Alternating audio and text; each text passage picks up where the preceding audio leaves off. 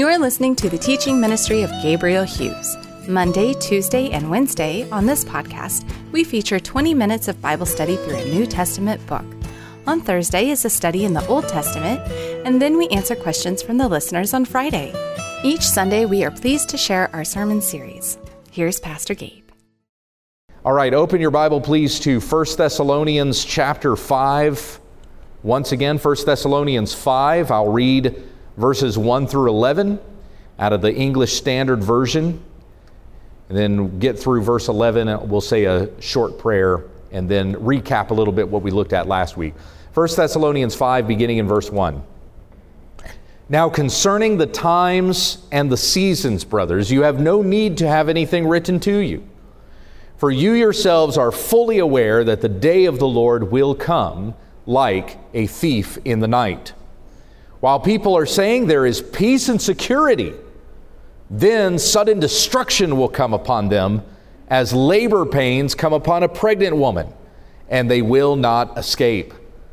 But you are not in darkness, brothers, for that day to surprise you like a thief. For you are all children of light, children of the day. We are not of the night or of the darkness. So then let us not sleep as others do, but let us keep awake and be sober. For those who sleep, sleep at night, and those who get drunk are drunk at night. But since we belong to the day, let us be sober, having put on the breastplate of faith and love, and for a helmet the hope of salvation. For God has not destined us for wrath, but to obtain salvation through our Lord Jesus Christ, who died for us, so that whether we are awake or asleep, we might live with him.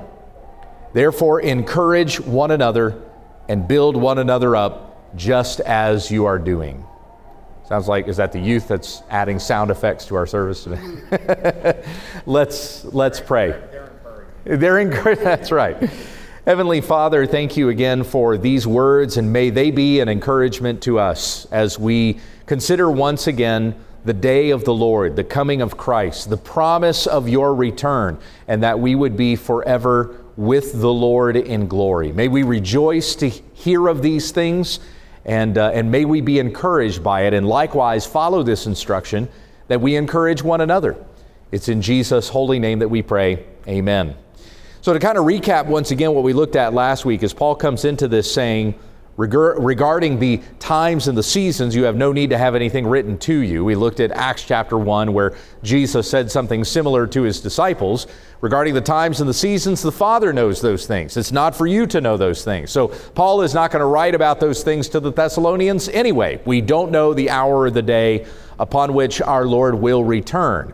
The responsibility that we have is to be faithful, to continue to obey God, to serve our Lord Christ, so that when the Master returns, he finds that his servants are doing what he told them to do before he left.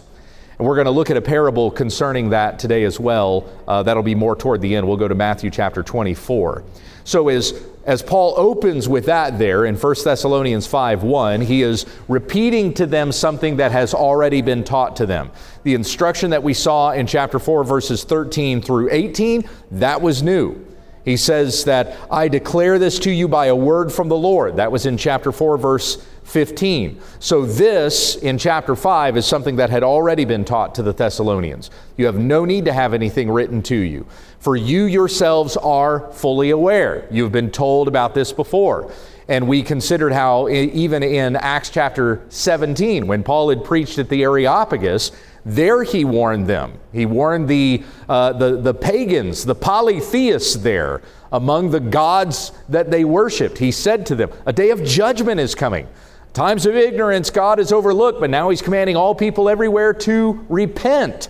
And he has fixed a day on which he will judge the world in righteousness, and he's shown by whom he is going to judge the world, by raising that man from the dead. So even there, in his very first sermon to the Greeks at Athens, he speaks about the judgment of God. And that's the shift that we see here in 1 Thessalonians 5, We've gone from talking about how Christ is going to return to rapture his saints, and then we will be forever with the Lord, to now we're hearing about the judgment of God that is also going to come against those who are unrighteous. Those who have been made righteous in Christ, the promise for us is everlasting life. We will forever be with the Lord, as it said in chapter 4, verse 17. But for those who do not know Christ, and then that's the section that we're seeing here, the judgment that will come upon them. You're fully aware that the day of the Lord will come like a thief in the night. And every time we see that reference to thief in the night, to the Lord's return as being like a thief, it's always in reference to judgment. It's always in reference to something calamitous, some kind of destruction that comes upon a people. So therefore, Paul says in verse 3, while people are saying there is peace and security, then sudden destruction will come upon them, as labor pains come upon a pregnant woman, and they will not escape. Now, this particular section, I didn't mention this last week, or this statement that Paul makes in verse 3, there is peace and security. While people are saying there is peace and security. Now, notice that's in quotations. This actually was part of Roman propaganda, that if you are a Roman citizen, if you are a citizen of the Roman Empire, do you know what you have? You know what you have as a Roman citizen? You have peace and security. And so this kind of encouraged a national commitment, that they would have a good patriotic sense of being a Roman citizen. I pay my dues. I obey the authorities. I do the pinch of incense into the altar, and I declare Caesar is Lord. That was kind of all part of the Roman propaganda that was imposed upon their citizens. What's the promise that you get? What do you get as a result of it? You get peace and security. And so this was a common saying among the Romans, to say there is peace and security. The officials would tell their citizens, you have peace and security.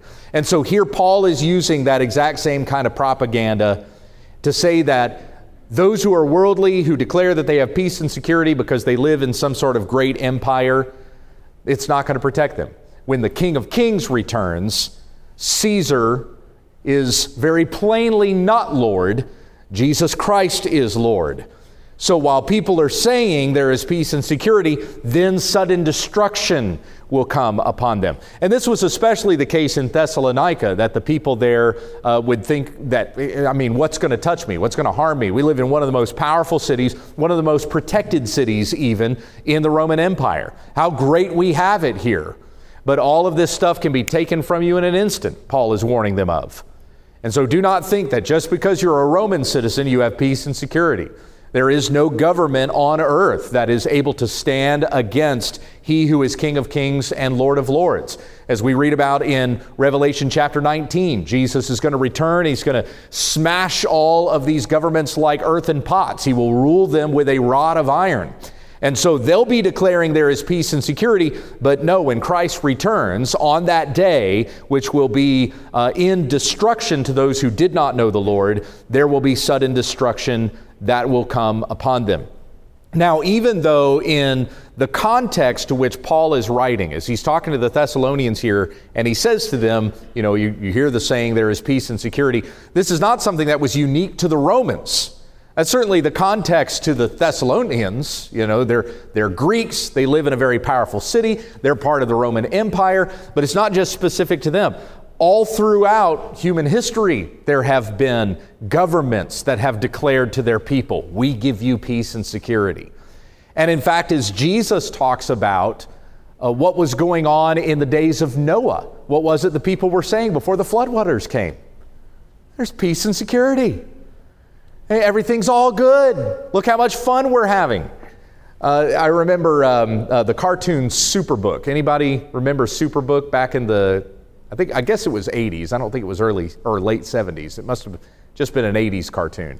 Anyway, there's a new version of it now. If you have an Amazon Prime subscription, there's the computer animated version. That's not the version I grew up with, though. It was the anime Superbook that was on, it was called the Family Network or something like that. Later, eventually was bought out by ABC. Anyway, you don't need this history lesson. But I remember in the cartoon version of Superbook, before the floodwaters came and destroyed the world in the story of Noah, and they had that episode focusing on the story of Noah. There was a woman who's dancing. They kind of show a party, like people are they're getting along with dancing and singing. Everything is perfectly fine. We don't sense any kind of destruction or judgment that's going to come upon us at all. And this woman is dancing, and I can still hear the song that she was singing. I can dance, I can sing, I can do anything I want. That was the song that she was singing. And that may have been, the attitude of the people at that particular time. There's nothing that can harm me. Everything is perfectly good. Look how great things are. We also read about how everything was violent at that particular time. There were great men of violence that were afflicting people. And so if you were on the side of those who were the most powerful, then you probably thought, hey, we get peace and security. There's nothing that we have to fear of anything. Jesus said it was the same in the days of Noah. Those people were saying there was peace and security. And then Noah and his family go into the ark, and the floodwaters come upon the earth and destroy everyone except for the 8 people that God, by his mercy, saved from the judgment that came upon the world. So even then, thousands of years before the Roman Empire, there was a people that were saying there is peace and security, but then sudden destruction comes upon them as labor pains come upon a pregnant woman, and they will not escape. Now, the statement about labor pains coming upon a pregnant woman, this is a metaphor that comes up multiple times in multiple different ways throughout the Scriptures. It's never consistently the same in the New Testament. So you got to be careful. You got to watch the context there, since it doesn't always mean the same thing. But those of you who are women who have had children, you kind of understand this concept. You have a general idea of when this baby is going to come, and then when the baby comes, labor pains, boom, they hit you, and it is not pleasant, right? So for those who I'm sorry, what's that, Judy? Right. Yes, it's not pleasant.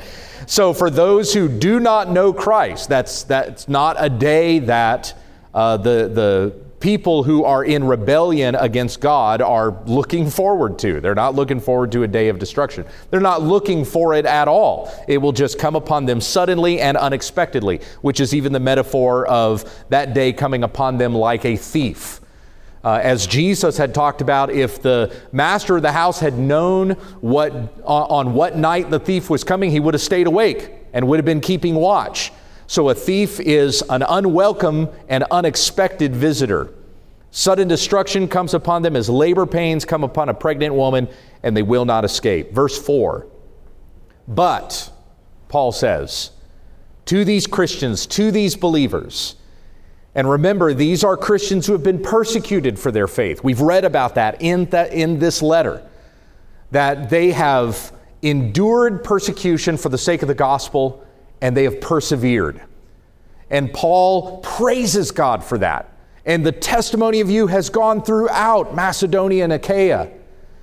And so as there are brothers and sisters in the Lord who have died, and they've died before the day of Christ has come, what's going to happen to them? That was what Paul addressed in chapter 4, verses 13 to 18. What about those who have been persecuting us? What's going to happen to them? And this is kind of that assurance that Paul gives of the judgment that is coming upon those who would persecute the people of God. So here is the word of comfort that he has to those who believe in Christ. Verse 4, but you are not in darkness, brothers, for that day to surprise you like a thief. It's going to be like a thief to those who don't know Christ. But to those who do know Jesus, the day of his return is not going to be shocking to us. We're going to rejoice in it. We were expecting it. We don't know the day or hour, but we know he's coming back. I don't know if you've ever had those moments before where you have a visitor coming and you don't really know when the visitor is going to arrive. We have these moments a lot less today with smartphones.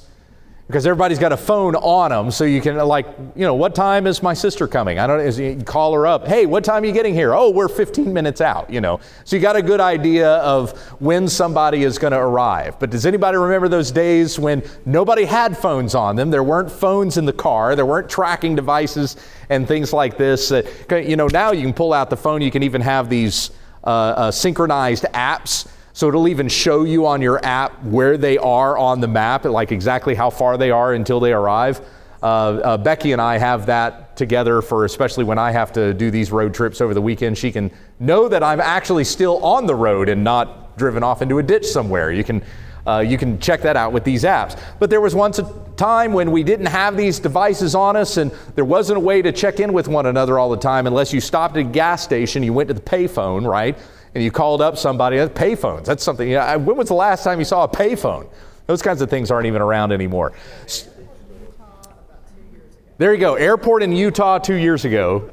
You see those booths in antique stores now. Yeah, that's right. So I lived in Abilene, Kansas, right before I got married. Now, this was over 10 years ago, but in the apartment that I lived in, right across the street, there was a phone booth. And I was told it was like the only phone booth within a 5-hour drive or something like that. So everybody was very proud of their phone booth. Like, we still have a working phone here. But yeah, otherwise people carry their own phones anymore. Before then, if you had somebody that was coming over to your house, like family members who were traveling a distance, they could give you an approximate time that they were going to be there, but you didn't know exactly when they were going to be pulling into the driveway. So did you not have those moments where you're like constantly checking the window? Are they here yet? Car drives by. Was that them? You're always looking to see when they're going to arrive. It's something that we don't think about as much anymore. But think of it in that sense here with the Christians who are anticipating the return of Christ. This is the way we are. We're constantly checking the window, right? When is Christ going to return? Is it going to be today? You hear a car horn. That was it. Something. Anyway, it might be a little overboard, but we're always checking. We're always anticipating. In our spirits, we yearn, we long for that day when Christ is going to come and we will forever be with the Lord. So we have no reason for that day, the day of His return, to surprise us like a thief. It's not going to be unwelcome. It's not going to be unwanted. It's not going to be unexpected. Christ's return is what we've been anticipating. It's what we've wanted. It's what we've been looking for. So that day, you're not in darkness for that day to surprise you like a thief. Verse 5, for you are all children of light. We're children of the day. We are not of the night or of the darkness. So this is the comfort, this is the reassurance that Paul is giving to believers, and what the Holy Spirit even communicates to us at the present. Not just something that was spoken 2,000 years ago, but we continue to be comforted with the promise of Christ's return. There's no reason for us to be in the days that we are in, looking back over 2,000 years and go, well, it hadn't been 2,000, he hadn't come back in 2,000 years. This is 2,000 years ago. Paul is talking about that we don't have to be in darkness about this. We're children of the light. We're children of the day. And yet Christ hasn't come back 2,000 years later, so maybe He's not coming back at all. Well, if that's your attitude, if that's where your mind is going to go, then you're just like the scoffer that Peter warned about in 2 Peter chapter 3. Scoffers are going to come in those last days going, where is He? Where is this promise of His coming?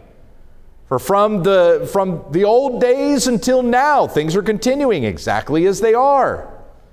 But we as Christians, when we're anticipating the return of Christ, our attitude is not like that. We're not scoffing about it, but rather our attitude is like, you know what? We're closer today than they were back when Paul was writing these words 2,000 years ago. Amen? That's where we're at. We're closer to that day even now. We're still anticipating, still looking, still watching. And we're not going to be disappointed. Even if it comes about that you die before Christ returns, you're going to stand in His presence and nothing else is going to matter. Here I am with Christ. And Paul has already promised and he's already assured, as we read in the previous chapter, in chapter 4, we all get to be part of that day. So even if you're not of those who will still be alive on earth when Christ returns, you'll still be part of that day when Christ returns. And the dead in Christ will rise first. And so we will always be with the Lord. Every single believer will be present with Christ on the day of his return. It is only those who do not know Christ who have something to fear of that day. They have something to fear of their death. They have something to fear of the return of Christ. Tom mentions in the sermon today that verse in Hebrews that says, it is appointed for a man once to die, and after that comes judgment. And so those who don't know Christ have to fear that judgment, but we who know Christ, we have nothing to fear. We anticipate the day, we welcome it. We pray with the Apostle John at the end of Revelation, "Come quickly, Lord Jesus." Amen? So then, Paul says, so we've had the but and the for. Verse 4, "But you are not in darkness, brothers, for that day to surprise you like a thief." Verse 5, "For you are all children of light, children of the day. We're not of the night or of the darkness." And now we have the so, okay? Verse 6 is so. There's going to be an exhortation here. There's going to be an instruction, something for us to follow. Verse 6, "So then let us not sleep as others do, but let us keep awake and be sober." Sober-mindedness, something that a Christian is constantly called to throughout the New Testament. In 1 Peter chapter 5 says that we need to be sober-minded. We need to be ready for battle, because the devil prowls around like a roaring lion looking for somebody to devour. So what does that mean to be sober-minded? Well, we have our thoughts, our minds trained on the task that is at hand. And here in particular, it is to live as Christ even in these days. That we would not get lazy in our thinking. That we would not let our thoughts even wander to go after the things of this world, because then we're not looking for the day of Christ anymore. We're more interested in the stuff that we can get that entertains our flesh, or that feeds the passions that we have, or even falling into the trap of the devil's schemes. So we need to have sober minds, minds that are trained upon Christ and are sharpened according to His Word. Paul even draws this into the difference between soberness and drunkenness. "So let us not sleep as others do, let us keep awake and be sober. For those who sleep at night," excuse me, "and those who get drunk are drunk at night." Let's go back to Ephesians chapter 5. So keep your finger here in 1 Thessalonians 5. Let's go to Ephesians 5. Ephesians 5, beginning in verse 6. "Let no one deceive you with empty words. For because of these things, the wrath of God comes upon the sons of disobedience." You have a warning of wrath here as well. Wrath is not for us.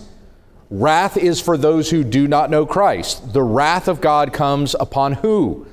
The sons of disobedience. So we're called to obedience, to follow God, to keep His word, to know His commandments. Those who do not know Christ walk in disobedience. Verse 7, "Therefore do not be partners with them. For at one time you were darkness." Right? There was a time we did walk in darkness. It was before we knew Christ. But now we're not of the darkness. We're children of light. We're children of the day. Jesus talked about this with Nicodemus in John chapter 3. Those who love darkness hate the light. They love their sin, so they're going to stay in the darkness. But those who love the light will come out of the darkness into the light, Jesus said. So this is who we are. We've been brought from darkness into light. "Therefore, do not be partners with them, for at one time you were darkness, but now you are light in the Lord. Walk as children of light." Verse 9, "For the fruit of light is found in all that is good and right and true, and try to discern what is pleasing to the Lord." Verse 11, take no part in the unfruitful works of darkness. So see the contrast there. Verse 9 said, the fruit of light is found in all that is good and right and true. Verse 11, take no part in the unfruitful works of darkness, but instead expose them. For it is shameful even to speak of the things that they do in secret. Or another way to understand that is, it is shameful even to speak of the things that they do in darkness. And we're not in darkness anymore. We are children of light. So let us walk in the light. 1 John 1, walk in the light as He is in the light. And as Jesus said in Matthew chapter 5, let your good deeds shine before others, so that they may see your good deeds and give glory to your Father on the day of visitation. It is shameful to speak even of the things that they do in secret. Verse 13, but when anything is exposed by the light, it becomes visible. For anything that becomes visible is light. Therefore it says, awake, O sleeper, and arise from the dead, and Christ will shine on you. When we came to Christ, we were brought from death to life, right? We were risen from the dead. We were dead in the sins and trespasses in which we once walked. That's Paul to the Ephesians back in chapter 2. But now in Christ Jesus, we've been raised from death. So we've been risen from the dead that Christ may shine on us. Verse 15, look carefully then how you walk, not as unwise, but as wise, making the best use of the time, because the days are evil. Therefore do not be foolish, but understand what the will of the Lord is. How do we do that? How do we understand what God's will is? It's right here. That's right. We read the Bible. God's will for us is in Scripture. Remember that Paul has talked about this with the Thessalonians as well. Talk about what God's will is for us. God's will is that you abstain from sexual immorality, as he said in chapter 4, verse 3. And we're going to see later on in chapter 5, God's will for you is that you give thanks in all circumstances in Christ Jesus. For this is God's will for you. So we know God's will according to His Word. Verse 18, and do not get drunk with wine, for that is debauchery, but be filled with the Spirit, addressing one another in psalms and hymns and spiritual songs, singing and making melody to the Lord with your heart, giving thanks always and for everything to God the Father in the name of our Lord Jesus Christ, submitting to one another out of reverence for Christ. But there you have that instruction again, do not get drunk with wine, for that is debauchery, but be filled with the Spirit, verse 18. So do not get drunk with those things that are temporary, that dulls your mind and your senses, that is clearly something that is worldly and fleshly, and eventually whatever feeling of elation that you get from that is fleeting. It's not even going to stick with you. Eventually it's going to be gone. And then you'll be back to going, okay, I need something else to get my fix, to find my joy back again. But instead we are to be filled with something that is eternal. Don't be filled with those things that are temporary, that make the mind stupid, but be filled with that which is eternal, that make the mind wise unto the Lord. Be filled with the Spirit, Paul says. So there you have the call to soberness and to not walk in drunkenness. Let's go back again to 1 Thessalonians chapter 5. 1 Thessalonians 5, verse 6, so then let us not sleep as others do, but let us keep awake and be sober. For those who sleep, sleep at night, and those who get drunk are drunk at night. We have drunkenness, we have night, we have sleep. All of these things that kind of encompass together those who are in darkness. Those who are not in Christ, but continue to walk in the ways of their flesh and in the ways of this world. Then we get back again to the but in verse 8. But since we belong to the day, let us be sober. And you have kind of an abbreviated version of the armor of God, right? We read this in greater detail in Ephesians chapter 6. But even here in 1 Thessalonians 5, we have Paul's instructions regarding the armor of God. Having put on the breastplate of faith and love, and for a helmet, the hope of salvation. This is not something that is unique to Paul, though he references it 3 times. You have a reference to the armor of light in the book of Romans. You have the armor of God in greater detail in Ephesians 6, and then you have a brief mention of the armor of God here in 1 Thessalonians 5, verse 8. But Paul gets that from Isaiah. It's Isaiah that says that the Lord comes in armor. He's dressed in armor. And so when we are called to put on the armor of God, it's not just armor that God has given to us. Here, put this on. Armor of God should be understood as it's God's armor. This is the armor that Christ wears, he who is the commander of God's armies. And so as this is the armor Christ wears, so we should put it on when we put on Christ. And that's the way Paul puts it with the Romans, that we put on the armor of light as we would wear Christ. And so putting on God's armor is to put on those things that are Christ-like, that we might walk just as our Savior walks, just as Jesus is, so we might be. We put on the breastplate of faith and love, filled with love as God has love for us. We have this faith that has been given to us in Christ, as it says in Hebrews 12:2, that He is the author and the perfecter of our faith.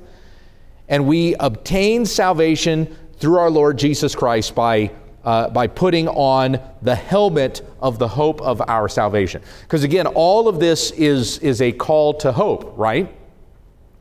The people who walk in darkness, the people who do not know Christ, they have no hope. They're not looking forward to anything. They just live as they live, and whatever pleasure they experience in this world, it terminates on the experience. You know what I mean by that? So like we have joy and fun and things like that for a moment, but then once those moments are over, where's the joy and the fun? It's gone, right? It's fleeting. It terminates with the experience. Whereas we, as Christians, when we experience joy in this life, for us, it's a small taste of an even greater joy that we're going to experience when we're forever with God in glory. So going back to the illustration that I made earlier of like, you have a family member that's coming that you haven't seen for a long time. And so you're constantly checking and anticipating, when's my family member going to get here? My son or my daughter, my brother or sister, or my parents, or whoever it might be. As we are filled with that sort of a feeling, so it is that we are filled with when it comes to anticipating the return of Christ. And as we experience joy with members of our family, with friends and family, you've experienced that with Thanksgiving, a week ago. We have a Christmas holiday season coming upon us, and so you're no doubt going to see lots of friend and family. You're going to enjoy good times. You're going to enjoy some good food. You're going to share some memories. You're going to encourage one another over the gospel, I hope, as well. And these are good things. They develop for us good memories. And then remember this past Christmas season, right? One of the devotionals that I did with my kids this past week in the reflection questions, it said, what was your favorite Christmas? What was it about that Christmas that made Christmas so special? And the kids, Annie's had 13 Christmases now. All the rest have had, just a few. But as they're remembering back upon those Christmases that they've had, what was the best one? And what was it that made it so special? Oh, there were presents, or there was traveling, there was food, but always family, right? I remember when so-and-so did this, or I remember when mommy and daddy did this for us, or something like that. So there's always kind of that memory of family there. When we enjoy those things as friends and family, it's always a small taste of a greater joy that we're going to experience when we're forever with Christ in glory, right? Even the gift of enjoying good food, that's a gift. God's given that to us to be enjoyed.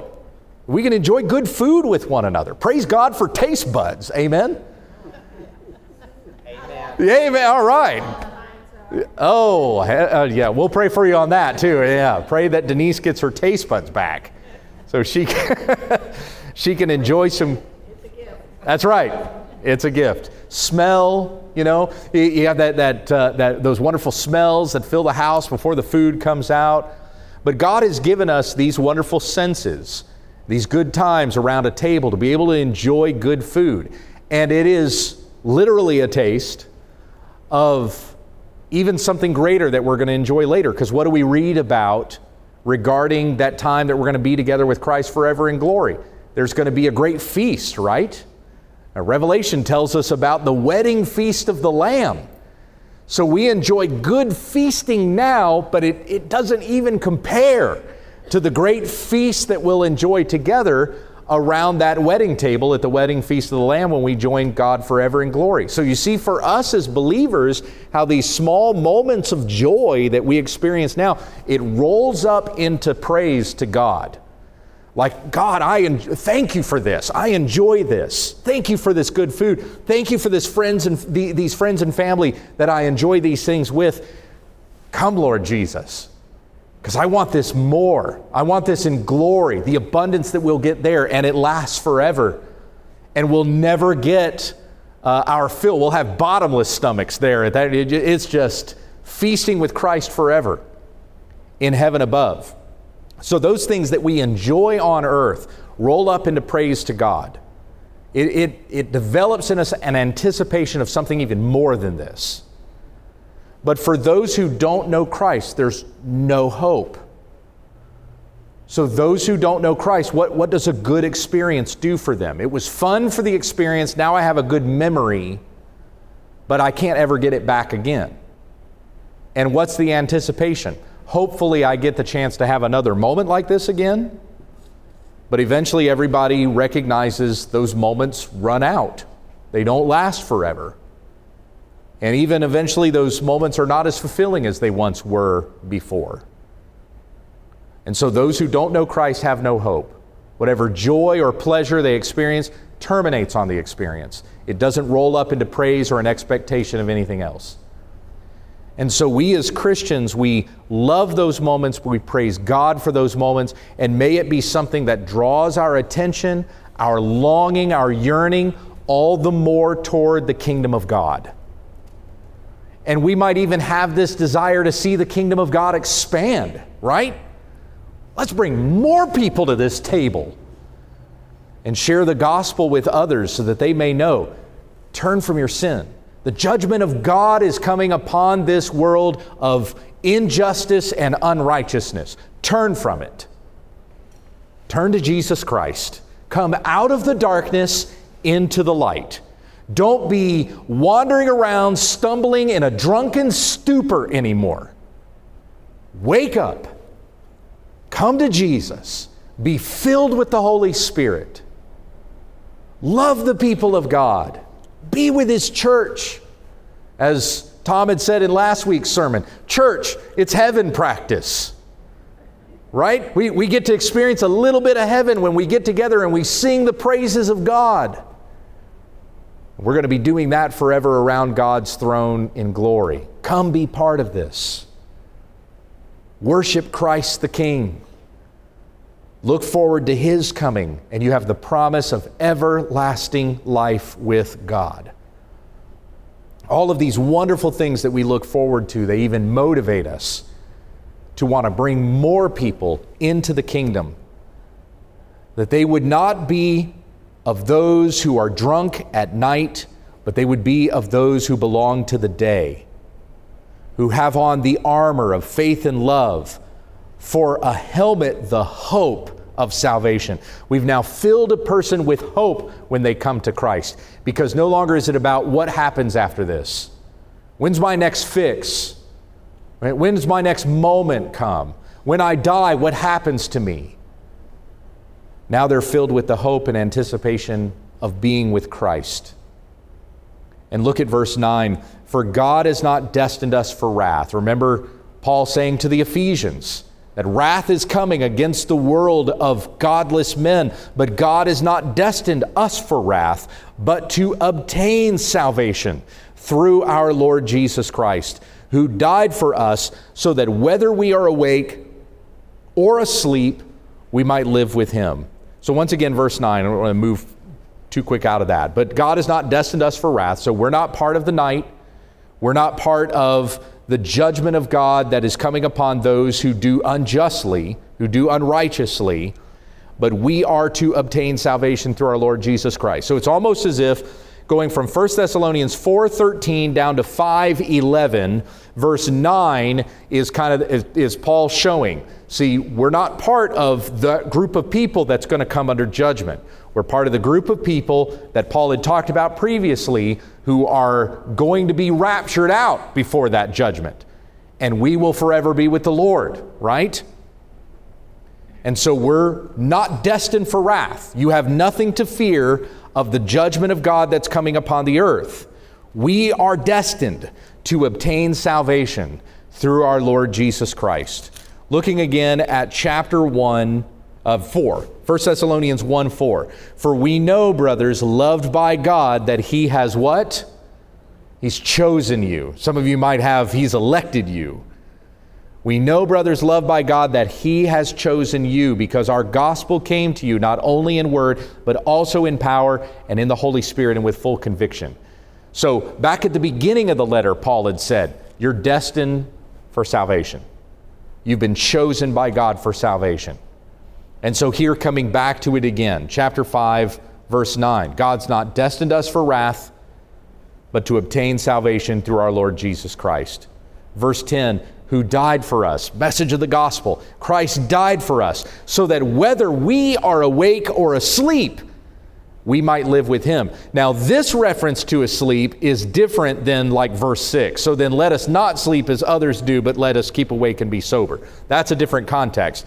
Verse 10, whether we are awake or asleep, we might live with Him. This is going back to chapter 4, where Paul talks about that those who have preceded us in death, they're asleep, because their bodies even will be raised on that day when Christ returns. They have fallen asleep. God will bring with Him those who have fallen asleep, he said in verse 14. So for all of us, whether we're awake, whether we are in the world at the present, at the time when Christ returns, or if we're asleep, if there's any of us who have preceded us in death, whether we're awake or asleep, we will live with Him.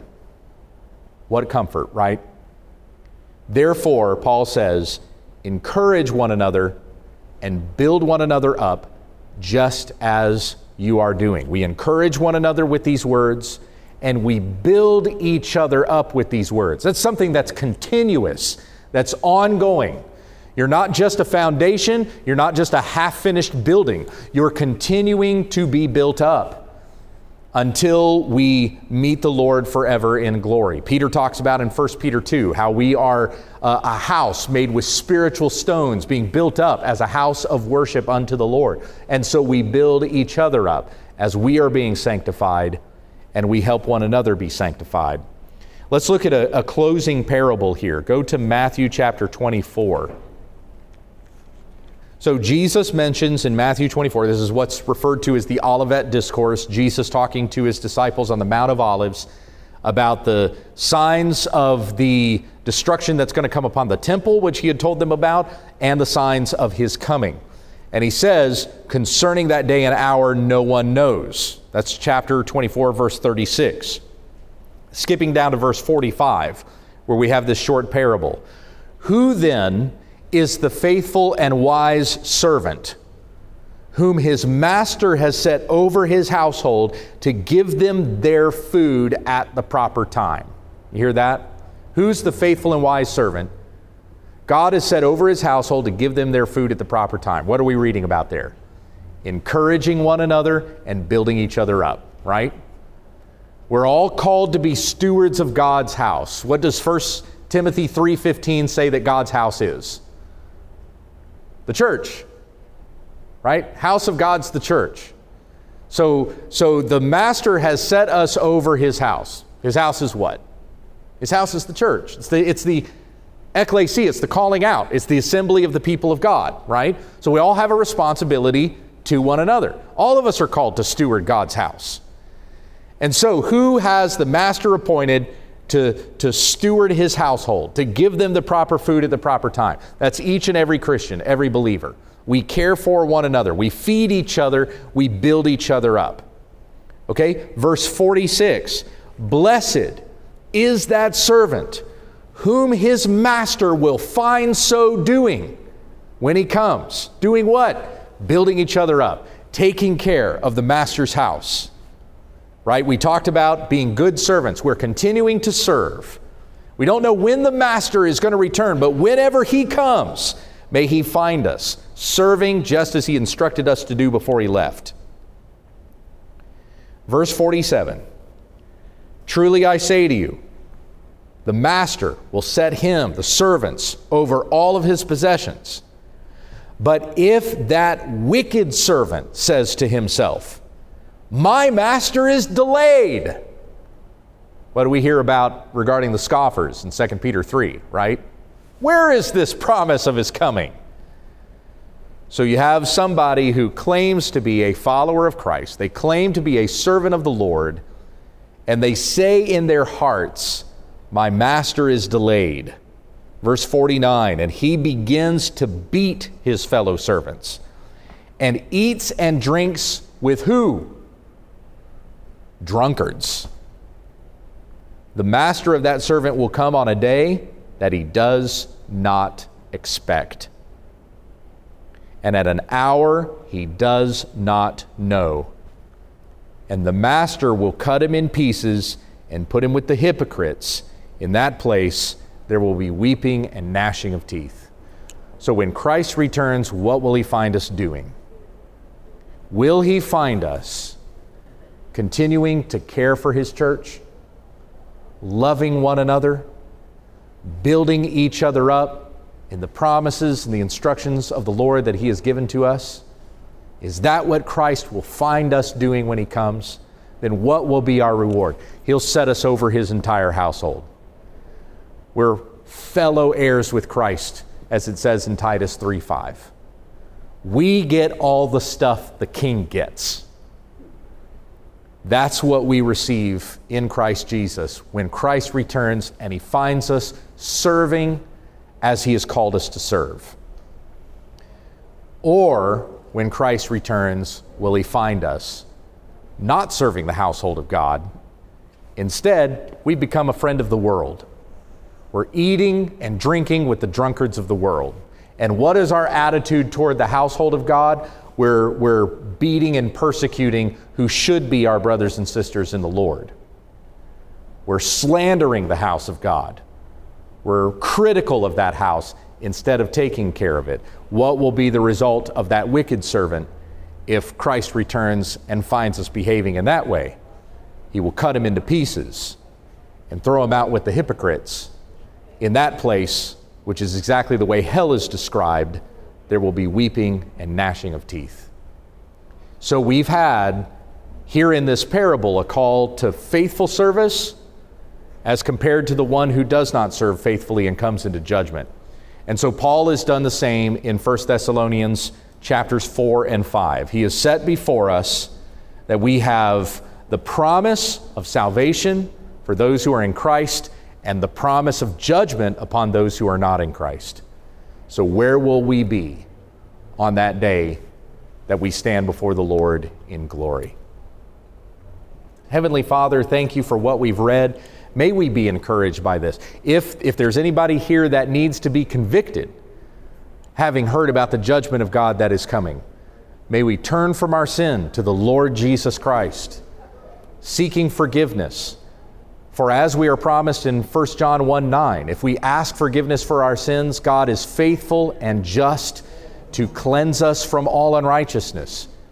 And may this be so that we may walk as children of light, being sober-minded, being as Christ, being found as faithful servants, so that we may anticipate the return of the Master and pray, along with the Apostle John, "Come quickly, Lord Jesus."